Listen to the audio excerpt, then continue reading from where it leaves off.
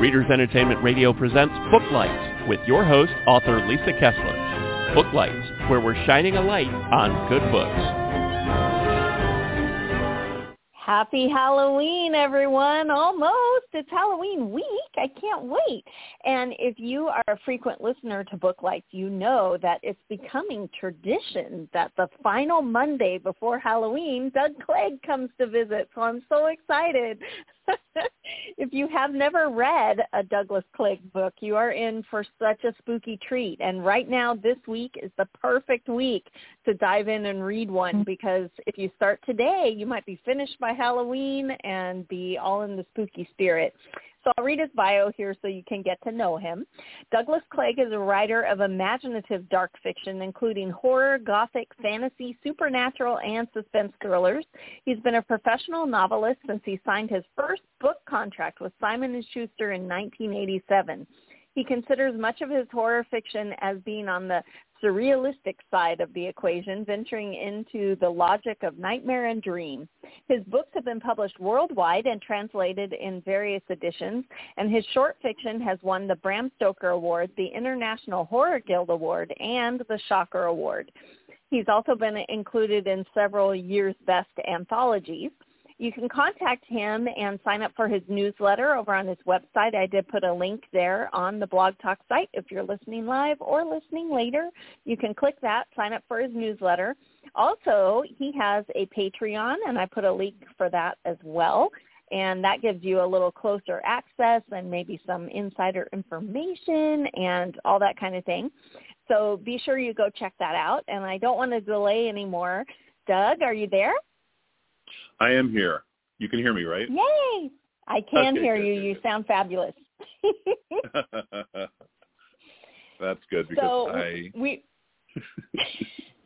Go ahead. I mean, I feel weird going into Halloween right now, because I feel like when you said Halloween, I'm like, we have not gotten the decorations up yet. No, you're going to be busy this week. Well, last week there weren't that many kids because of COVID. The pandemic year, ongoing pandemic, endless year. Because of COVID, we didn't have very many kids at all. We had a few neighborhood kids that came up, but we ended up with so much candy, it was insane. We gave huge bags to a neighbor who has 3 kids. We were like, I know this is really bad for your kids, but here's all our candy. But I think they froze some of it. I think she apportioned it out. I was really happy with how that was distributed there. So I was like, oh, good. But yeah, very few kids, and so we're not really in the spirit this year. I'm talking to you is getting me in the spirit, because I'm like, it's Halloween. I got to get into this. This is my favorite holiday. Right, me too. And I decorated, even though we didn't have very many kids last year either. But I feel like, and in my neighborhood, I'm the only Halloween-y person. So I've got all these decorations out. I have ghouls hanging from the tree. But everyone seems to like it who comes up and says, oh, I love all your decorations. I'm like, oh, good. But I think those are perfect. Yeah, right? You got to. It's the best holiday of the year. But since we last talked, you had The Faces came out, and people who don't know what you're up to might go, where are the new books for this year? But you've been working on super secret things that you can't really talk about. But do you want to tell everybody what you've been up to? Because you're still writing. Yeah, sure. It's insane. Listen, I am first I want to preface this briefly with a recap, which is this. I spent about 25 to 28 years writing fiction and getting books published. And then I spent some time, because I was older and we were able to do it, sort of pull back, and I got all my books back eventually to republish under my own imprint that my husband and I run, Alchemara Press.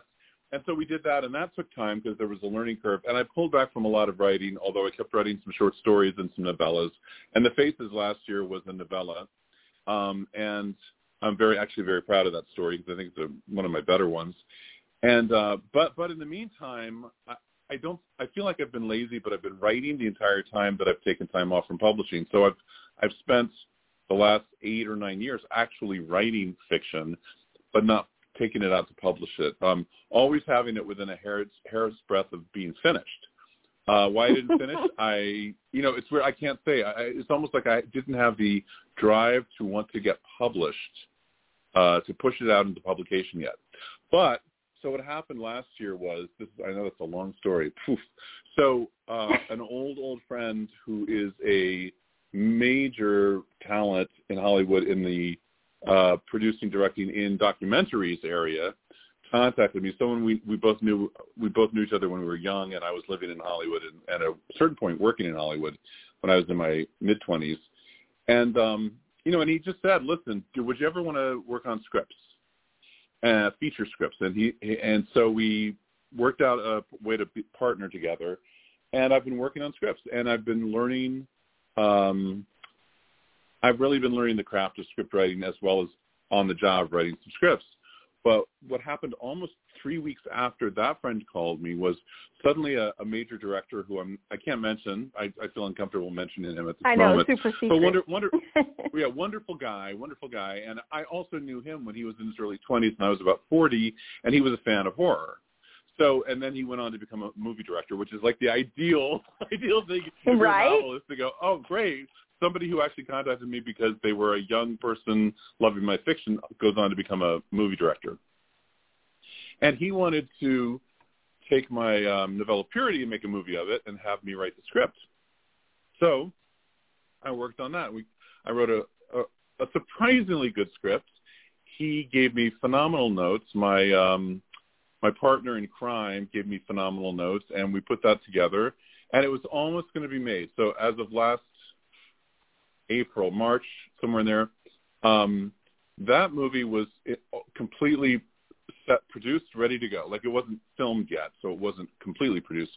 All the pre-production was done. We had locations, we had budget, we had storyboards, we had the film editor on board, the director of photography, I think, was on board. I'm not really sure. And and maybe 3 or 4 actors of the leads had committed. And wow. I won't mention their names because essentially one of them and their agent pulled out last minute, and that shut everything down. And as a result, that's now on hold. Yeah, it's unfortunate. Believe me, I think the week before I went to my Facebook page and I said, I can't tell everything about this, but it looks like Purity will be made into a movie soon. And then literally 2 days later, they shut it down. So, dang it. Yeah, and I don't. Every time I see that actor in something, I'm like, but it's not his fault. I mean, it really is the way things go, and it moves very fast. Most scripts, I mean, there's some great scripts out there, and it'll take 10 years for them to get to the screen. Right, so it's a much slower business than New York publishing is. So that went, and then I was working on this adaptation of a really great novel. Again, I don't want to mention it yet because I feel like I'm jinxing it just as the script is going out. But a really great novel, but not by me, a novelist I've admired my entire young adult to adult life in horror, and I'm very honored to have been the person working with my friend, Laurent, adapting the script. So I'm my partner on this. And so Laurent Bouzereau is his name. Laurent Bouzereau, I can't really pronounce it as well in French as obviously he can. And And so that also, I mean, I was doing some rewrites on it, revisions. We went back and forth on notes and really have been fine-tuning it. But as of today, it looks like it'll be going out very soon, and so that'll be making rounds. Sorry, that's a long story, and I probably took up half the show just telling it. No, I think it's really exciting. Yeah, and what's been fun, and I'm working on a Gothic script now while I'm working on the novel or novella, short novel of the same while I'm writing it, because now what script format has taught me, and writing the script is not the same as writing a novel, obviously, but one of the most amazing things to me about writing these scripts is it forces you to focus so hard on the internal logic of the story in the midst of writing it. It almost feels like I'm opened up another part of my brain, and it really has helped me relook at fiction in a different way. So that, to me, is the gift of this, that whatever happens to the movies, a lot of movies never get made, a lot of scripts never get made, but whatever happens with that, what I've learned from this is enormous, and I've had the most amazing instructors. I've had these seasoned producers and directors and documentarians and people who work on features calling me all the time, and we talk back and forth, and it's as if I feel like I just went to film school. And I've been very lucky for that, because to have all these people in my court to actually be backing me has been amazing, certainly at my age and after the experience I've had writing novels, which is, as you know, it's a whole different world. Right. And it sounds like it will, with that many people in your corner, eventually we should see a Doug Clegg movie, right? I think it's going to happen. I think that well, ultimately, if you get enough work out there, something's going to happen. That's true with books too. If you keep writing, it's people who Yes. people who stop writing that's the problem, and it's easy to be discouraged. With fiction, it's very easy to be discouraged. You have to absolutely have this one drive, and the drive is, come hell or high water, this is going to happen. You have to have a sense of inevitability despite all the despairing moments and the self-doubt moments. And I still have them after so many years of writing. I still look at some of my work and think, I just can't do this. Why did I ever think I could be a writer? And I've done 40 books or something. So it's one of those things where it's that doubt never ends, but you just have to have something like this engine to basically go, but it doesn't matter. I want to find out what this next story is. I want to go live in that world. I want this to be the way I make my living. I want this to be what I contribute in life. And so you have to have that kind of drive, I think, to get through this. Because it may be 10 scripts before one really finally gets made. It's very tough. It's amazing to me any good movie gets made, and a lot of good movies get made, and even any bad movie gets made, because you have to get a city together to make the movie, basically. Right. You're getting so many people and craftspeople, and you have, unlike a book where, honestly, I can self-publish now pretty directly. I don't need that many people. I use a cover designer and a proofreader, those kinds of things. But with a movie, you have to get kind of a small city or a big city together to make it, and that's very tough to do well. But there's so many great craftspeople and artists and creative people in that Hollywood structure that it's fun. It's fun. I love the conversations I have with them. That's one of the highlights. One of the highlights of Purity. I'm not going to say who, because the project fell apart, and it wasn't this person's fault at all. But there's an actress whose work I have loved since I was in my 20s, and she's wonderful. And she committed to playing the mother of the young woman in Purity, and one of my favorites. And so when I found that out, sort of mid-script, because the first act had gone out to actors and then the novella for people to consider, I was like, oh, I know that actress so well. I'm going to completely write for her. I'm going to completely fashion this for what I think she's really great at. And so one of the highlights, despite that movie not being made, is through the director, I got a note from her saying, tell Doug I will be in any movie he writes. Oh, which was really, I love that. really. I mean, listen, I don't know if it would actually happen, but to hear that from an actress I've long admired her work, I was just sort of like, oh, that was a great moment to have within the writing. Right. For sure. And the director himself and his producer, I mean, I'm still blown away. I still talk to them. We're still talking about another project coming up in the winter. So there's yet another thing on the horizon that has to do with my Harrow series that looks like we'll probably try to move forward on it. And another producer who I'm dealing with outside of the partnership, meaning they just come to me related to my books, just optioned my Vampiricon series. And so that happened this year too. So actually I will participate in that in some way other than just being the optioning. Yeah, so there are actually, I think, 5 projects around, the 2 scripts I've written, and 2 that are optioned and 1 that looks like it's heading towards option based on this project this winter. So to me, it's that numbers thing. You do as much work as you can, and you hope something takes off. For sure. And do you think the Purity thing is dead forever, or do you think it will come back to life if they can plug that hole? Oh, absolutely. I mean, listen, I think it is going to get made. I just think, it's very weird because other producers outside of this said to me, Doug, just so you know, that moves faster than any project we've ever seen. So it's normal for these things to take 1 to 2 to 3 to 4 to 5 years. And I was like, Can we just make sure I'm still alive when it's made?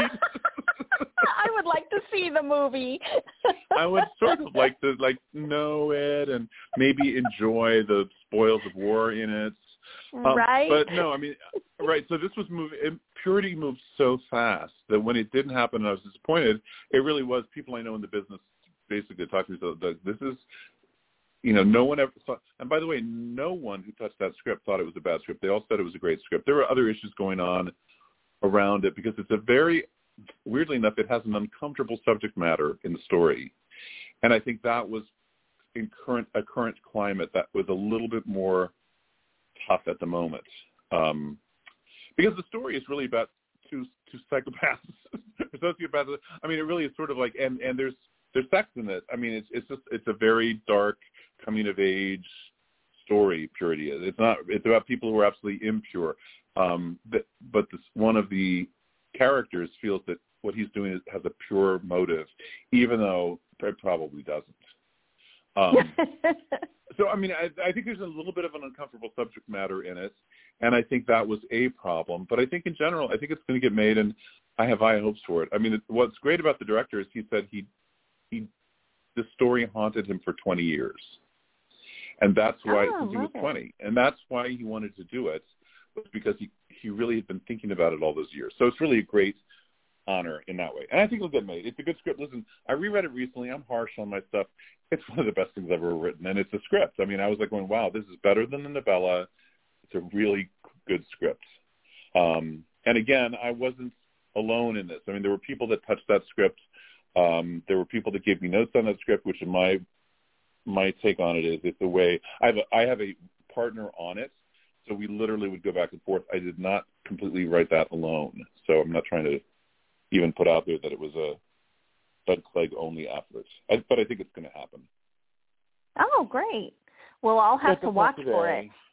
Just not today. I hope you live long enough, too. Yeah. Right? Yeah. I had Steve.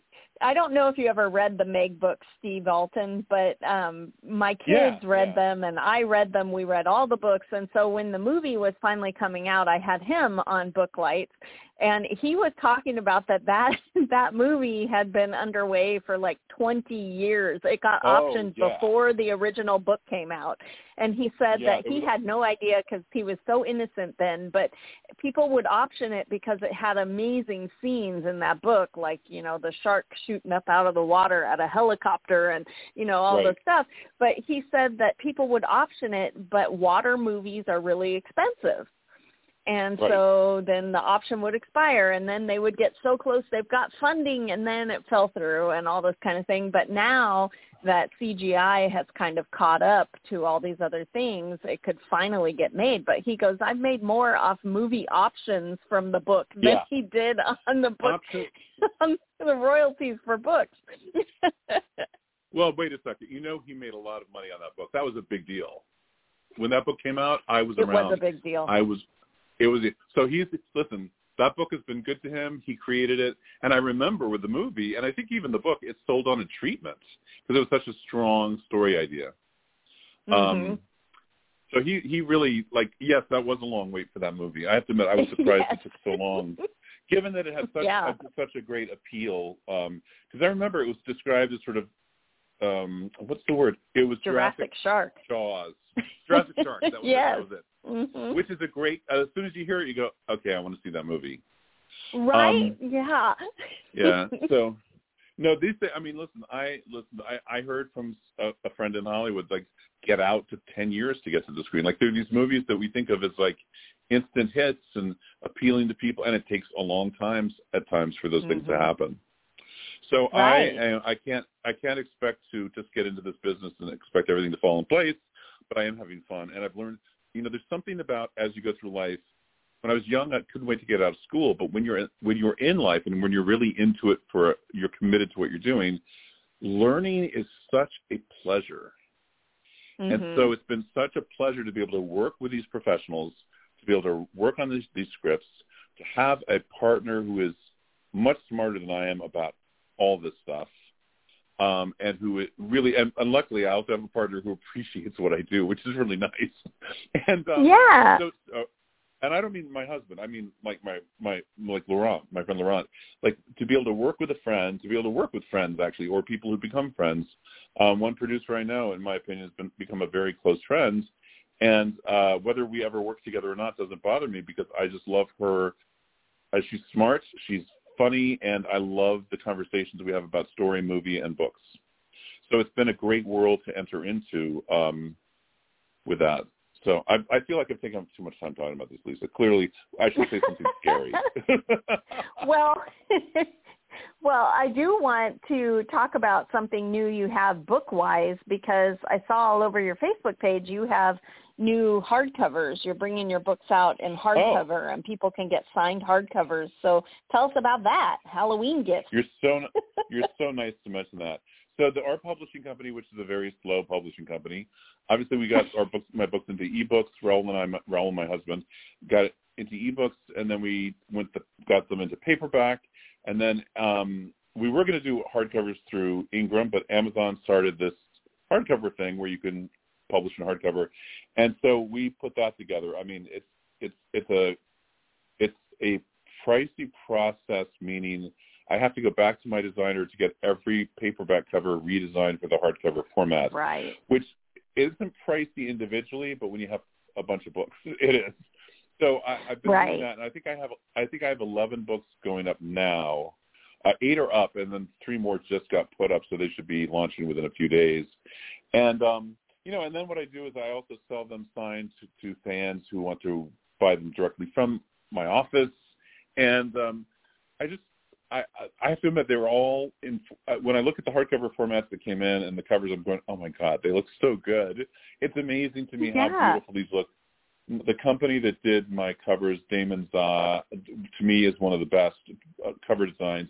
So to have those covers that were on the paperbacks and ebook, but also on the hardcover, it looks so beautiful. And it's given that they're print-on-demand hardcovers, that technology has just gotten so much better than it used to be. Right, it's for amazing. sure. It is, yeah, it's amazing. And I do know that in New York Publishing, they often use that technology for backlist books and things to get them back out very quickly. Right. You can't tell the difference. It really is hard to tell the difference between a regular trade hardcover in the store and one of these. So it's very amazing. It's amazing to me how this technology has changed everything. So yeah. And if people go to your website, is there a spot that they should click to order a hardcover, signed hardcover? Right now, as you've experienced, my website's a little slow, and I think my web person, who is wonderful, I want to recommend them as a design service, Dina Warner Design. I love her stuff. Anyway, I believe that's in process of being fixed in some way, because I think it's the slowness of my website, it has to do with, I think, that it's a WordPress-based site, and so it's the WordPress communicating with a PHP, which has to be upgraded, and it's a whole mess I don't understand. But they can go to my website, or they can just go to my Facebook page, which is facebook.com/Douglas Clegg, 1 S in Douglas Clegg, and they can find information there about it. Okay. So, yeah, I'm not as organized as I should be on that at the moment, but I think once I get a few more books in, I'll be able to do an entire statement through my newsletter and get information out for readers. And do you have something special for your Patreon people? Do they get access to hardcovers and stuff too? Yeah. Do people join over there? No. So yeah, they can join Patreon. But here's my Patreon thing. I set up Patreon up not as a regular you get charged or whatever. It's actually so that it would put me in a corner to finish projects and put them out through Patreon, so the Patreon members can get different levels depending on what they want, and they would basically get a short story or short novella. But what that's turned into is I've only put one out in 2 years. So luckily they don't get charged. They only get charged that fee if I put something out. So most of people that are very patient with me, if the script stuff hadn't come up, I think I would have had a couple of things out, but it came up, and I felt I had to jump because I really wanted to jump. I wanted to try it. But what happened was it took my creative energy completely away from stuff I'd been working on. So I have not gone back to it yet. So, yeah, even though I'd love for people to join my Patreon, at the moment it's a little dormant. It's a little dead over there. Okay. It ain't dead. Don't use that word. It's dormant. It's like winter. It's like winter, like when the witch puts the snow down, or no, does the poppies and they all fall asleep. Yes, they all fall asleep.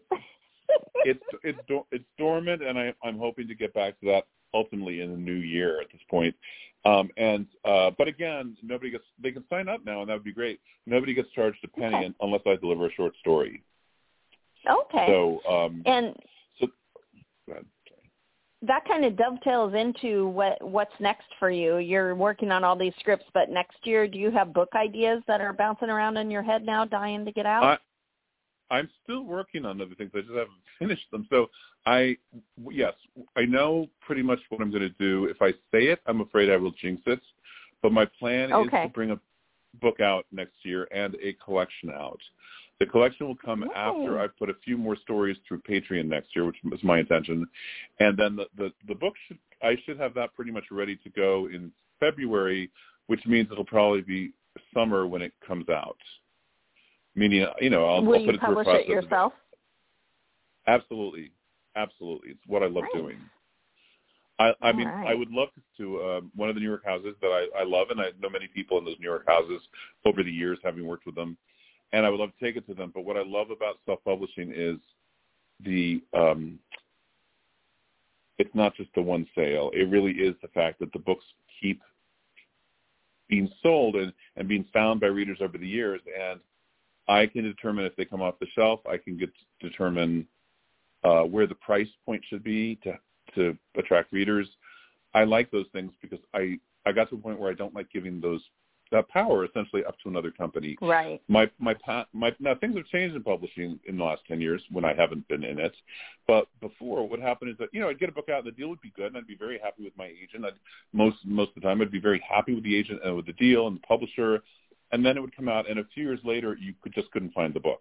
Now, online has changed that in the meantime, but they sort of do get buried at a certain point. But if you publish something yourself, what you can do now, and you can publish relatively cheaply compared to what it used to be for self-publishing, you set the standard on what you want for the cover. You set the standard on how it's going to be presented, how you're going to promote it. And there are books I've promoted for the last 10 years now where I have books that are 30 years old that are selling better now than they did 3 years after they came out originally.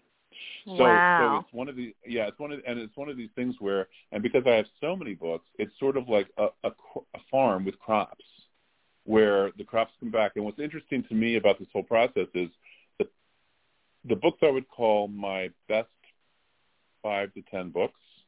Of all my books, there's some that I think, that's a little more special than one of the other ones maybe. Those are the books that continually, month after month, are still the top 5 and 10 books that sell. Wow. And again, the oldest one came out in 1989. So like the 31, 32 years. And that book is still being discovered and still makes the top 10. And it's amazing to me that when I was 20, I really was 26 and 27 when I wrote it, that book that I wrote when I was in a tiny apartment in North Hollywood, California, with not seeing anyone because I knew I had to learn how to finish a novel, eating too much pizza, drinking too much beer, like finishing my work every night and being so headachy, I would literally go to the bar down the street, coincidentally a gay bar, and I would go down to that bar down the street and I would just sort of like drink too much, go back, knock off, wake up and go, oh, I've got to face this. And I got that book done. The book's still not done. And it sold. And then what happened was that book still finds readers, and readers still find that book. That is amazing to me. Because I think that's the beautiful thing about ebooks. Yeah. And the paperbacks. I mean, it's amazing to me. It's the best thing about the self-publishing atmosphere and the online sales is, and I know writers doing much better than I am. I mean, listen, in romance, some of those writers, I never felt romance writers were that well treated in New York publishing. I never felt that. I would see these mainly women who wrote them, who wrote amazingly, wrote prolifically, and wrote books that readers gobbled up. I felt they were that well treated in New York publishing. And then, I mean, some are. But then I see some of them self-publishing or new people self-publishing, and I'm like, they create an amazing life for themselves, self-publishing. For sure. Yeah. And I do also see it in horror self-publishing is a active, exciting, great place to be as a horror writer. Yes, and horror is, I had Amy Lukovics on last week, and we were talking about that horror is so fun because it's the only way that you can get that scared feeling, but you're safe. Yeah, that's true, unless you read financial thrillers. Well, that's true. Yeah, don't. Banking thrillers, that's what scares me. But yeah, no, absolutely, it is. But and that is true for most genres, right? Because I do think we want to be entertained with story because it allows us to live vicariously through something we may never want to live through. Right. Exactly. It's like and you're absolutely right. You get this experience while being completely safe, or at least physically safe. Mentally, you may go to a dark place. You may have a few nights of lost sleep, but yeah. Yeah, I think if the pandemic has taught us anything, it's that dystopia is fun, much more fun to read about than live through. Yeah, I mean it's interesting, and so these genres they're evergreen. Most genres are evergreen. There are trends, and the trends fall apart at times, but mystery, horror, certain kinds of romance, well, maybe it's certain kinds for all of them. Like, I do think there are trend romances much more than in many other genres, but those trends always cycle back, and there will always be fans for those. Why? Because people love a good romance story. People love a good horror story. They love a good mystery. Those genres are so evergreen. For sure. It's important, I think, for writers to keep their books on the shelves as long as they can. Yes. So, like, what's your experience with publishing, with your books and going on with this stuff? I'm still hybrid right now, so I have one series with a publisher, but I self-publish the rest. I would love to be all self-published just because I love the control. I'm such a control freak. Yeah.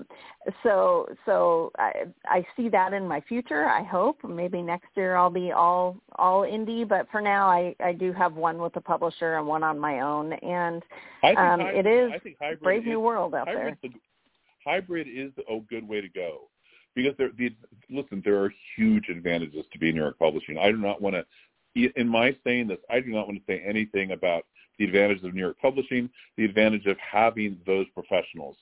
My criticism was that a lot of writers aren't always treated well in that. But if they really believe in what they're writing and they really have the drive to do it, self-publishing is a great way to go. But believe me, if a New York publisher came to me and said, "Doug, we want your next book and we want this, this, and this," I'd be like, "I think I could do that." I think that, but I'm a little shy on the water. Like, I haven't gone back to a publisher. I had books out, and then I was like, there's something about this that I can't go through the rigmarole at this point. Right.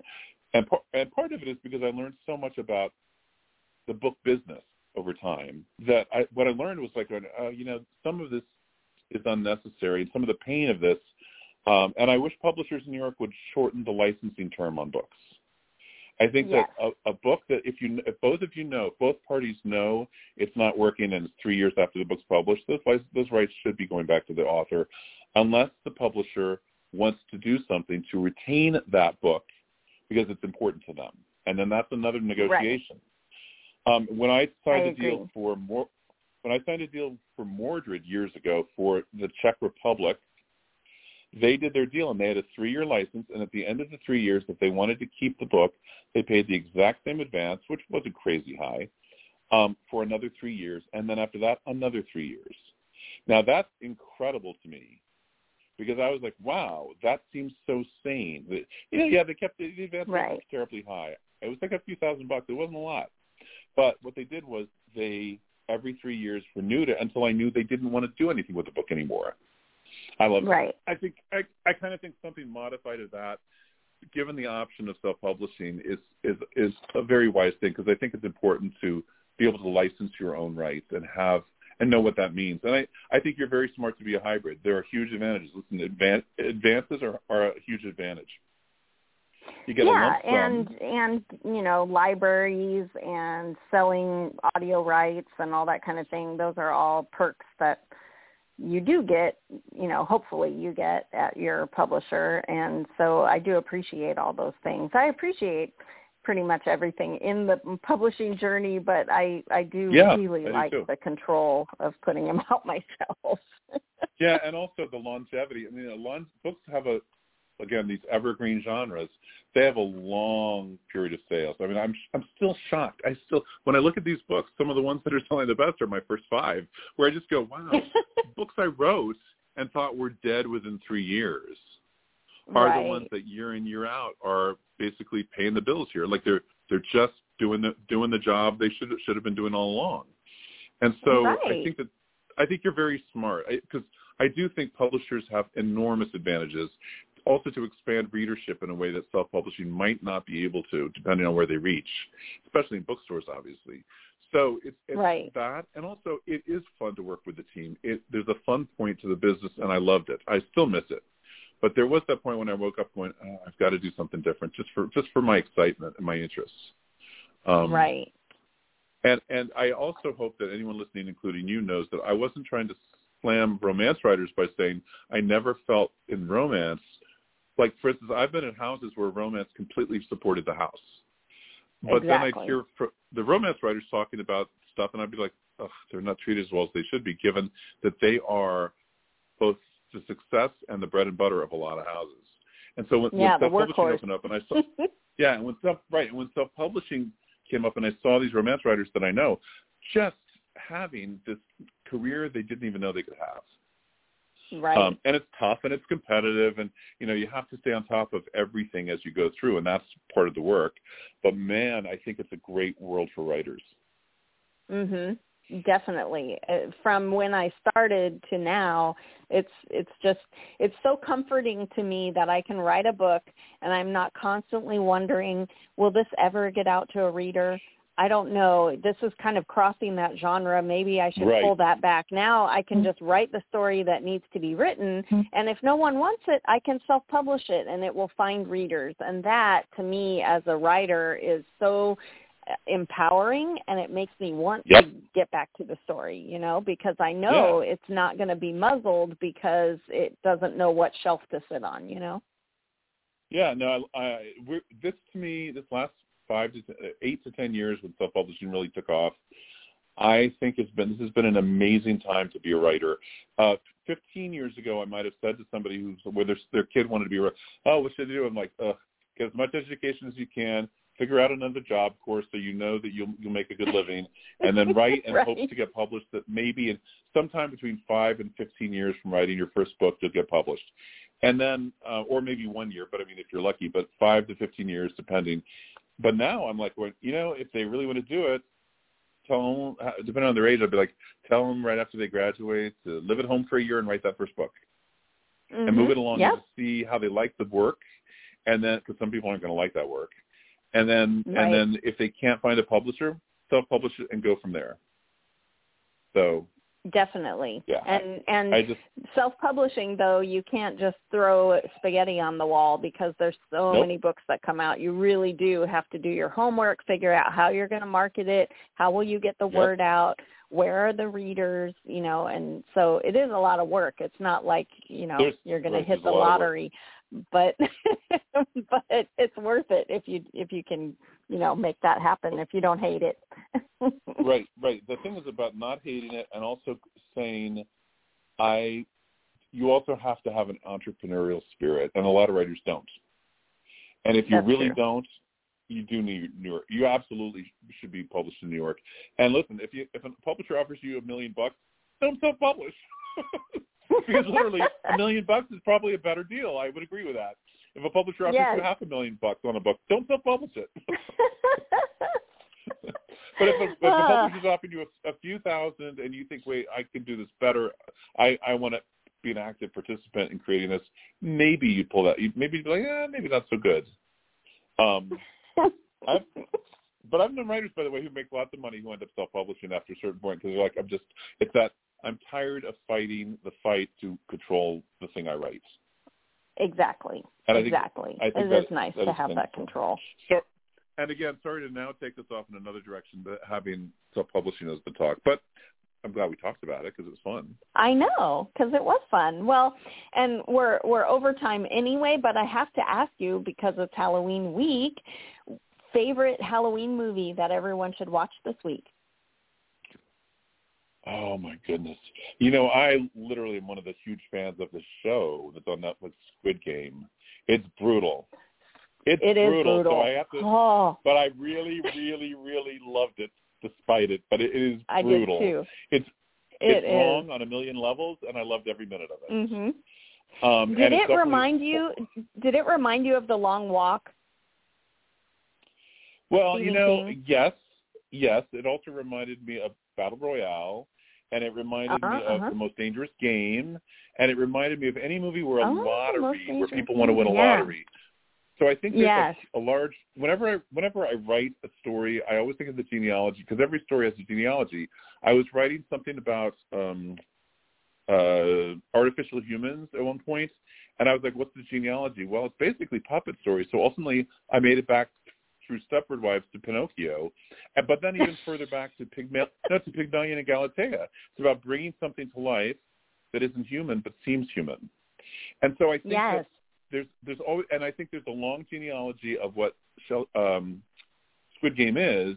A lot of people will immediately think Hunger Games, but you know, Hunger Games is part of a genealogy that goes to Battle Royale and goes to Dangerous Game, and any basically people need to die to win a lottery. Ultimately. Mm-hmm. And so I really, and I'm sure there's some Greek myth that's attached to that I'm not even thinking of, or some Euripides play. So I loved it.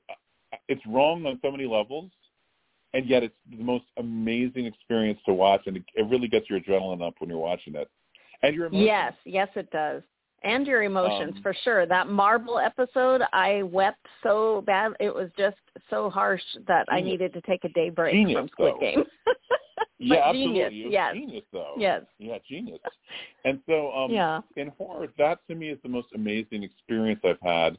I was not a huge fan of, I won't say what I'm not a huge fan of, because then I feel mean. Because I think there are movies that are good out there in horror. I just saw Dune, which I loved, and it's not horror, but it has horror elements. And I love Dune, and I'm trying to think of what was the last really great or the perfect Halloween. Well, for me, the perfect Halloween movie is not going to be the scariest. It's going to be The Innocents with Deborah Carr, or it's going to be The Awakening, Stephen Boak and Nick Murphy's script from their script, and I think Nick might have been the director actually. The Awakening with Rebecca Hall, and I think those movies to me are what embody what I absolutely love in horror, which is the Gothic tradition, an edge of horror, but with more disturbing than horrific. That's my favorite kind of horror movie. Right. Me too. I love The Others when that's in the same line. Yeah, where even the house has to always be dark because the kids are allergic to sunlight. You know, everything about the movie is creepy, and then it has a beautiful twist at the end, and you're like, oh. So I love those very much better than the gore shock scare kind of thing. And again, that's the genealogy, which to me, it goes back to Turn of the Screw, but who knows, it might go back to another, like all those movies, go back to Turn of the Screw. It's a certain kind of Gothic, it's a certain kind of situation, and a certain kind of twist with ghosts. And they probably go further back into some ancient story I'm not even as aware of. But I do, like, those to me are the movies. The Others, I feel like it's a trifecta. The Awakening, The Others, and The Innocents. And I would also sort of add Haunting of Hill House, but that's its own category in its own way. That's right. But those three to me are of a type, and they go back to, obviously The Innocents is Turn of the Screw, but they go back to Turn of the Screw, which I reread almost there's some books I read every year. Alice in Wonderland, Turn of the Screw. Oh, there are a couple of others, and I always end up picking them up before the end of the year because they just do something to me. I mean, I just make me feel alive. Yeah, it's that rush of, again, being scared but safe. And as if there's a psychological enigma or Rubik's Cube of like Turn of the Screw that I still haven't figured out, even though I think I do every time I read it. You turn a different one. I'm sorry, what? You turn a different one every time you read it. Yeah. I go, oh, that's, I would say Psycho is also a great Halloween movie. It's one of the most fascinating movies in horror I've ever seen, and it's because the more you watch it, if you notice even what's going on in the background, like there's a background, but my friend Laurent, who is a big Hitchcock scholar and actually has not only done a lot of the behind the scenes movies about Hitchcock, but also has written books about Hitchcock. And with, I think, Pat Hitchcock, he wrote one. But in the scene in Psycho, when she's getting ready to go on the trip and she's packing her suitcase, she goes from one wall where it's desert to another wall where it's water, and that's her journey in the story. She goes from the desert into water. Oh. And so it's a really, like, Hitchcock and his people that he got working for him and how they did it, everything is so detailed that every time I watch that movie, I find something new. I love it. Well, we are so out of time, but thank you so much for doing this. We have to do it again. Someday I'm going to get up there and we're going to have tea and we're going to talk writing all day. It will be lovely. We'll go we have a garden of mythology in the back with a pool and a pond. And we'll have tea back there, and it'll be really nice. Ah, I love it. I can't wait. Well, thanks for coming on, and happy Halloween, and we'll talk to you next year. Happy Halloween to you, too, and to your husband. Enjoy. Thanks for joining us on Booklight. Be sure to connect with us at www.readersentertainment.com for articles, blogs, videos, and podcasts that matter to readers.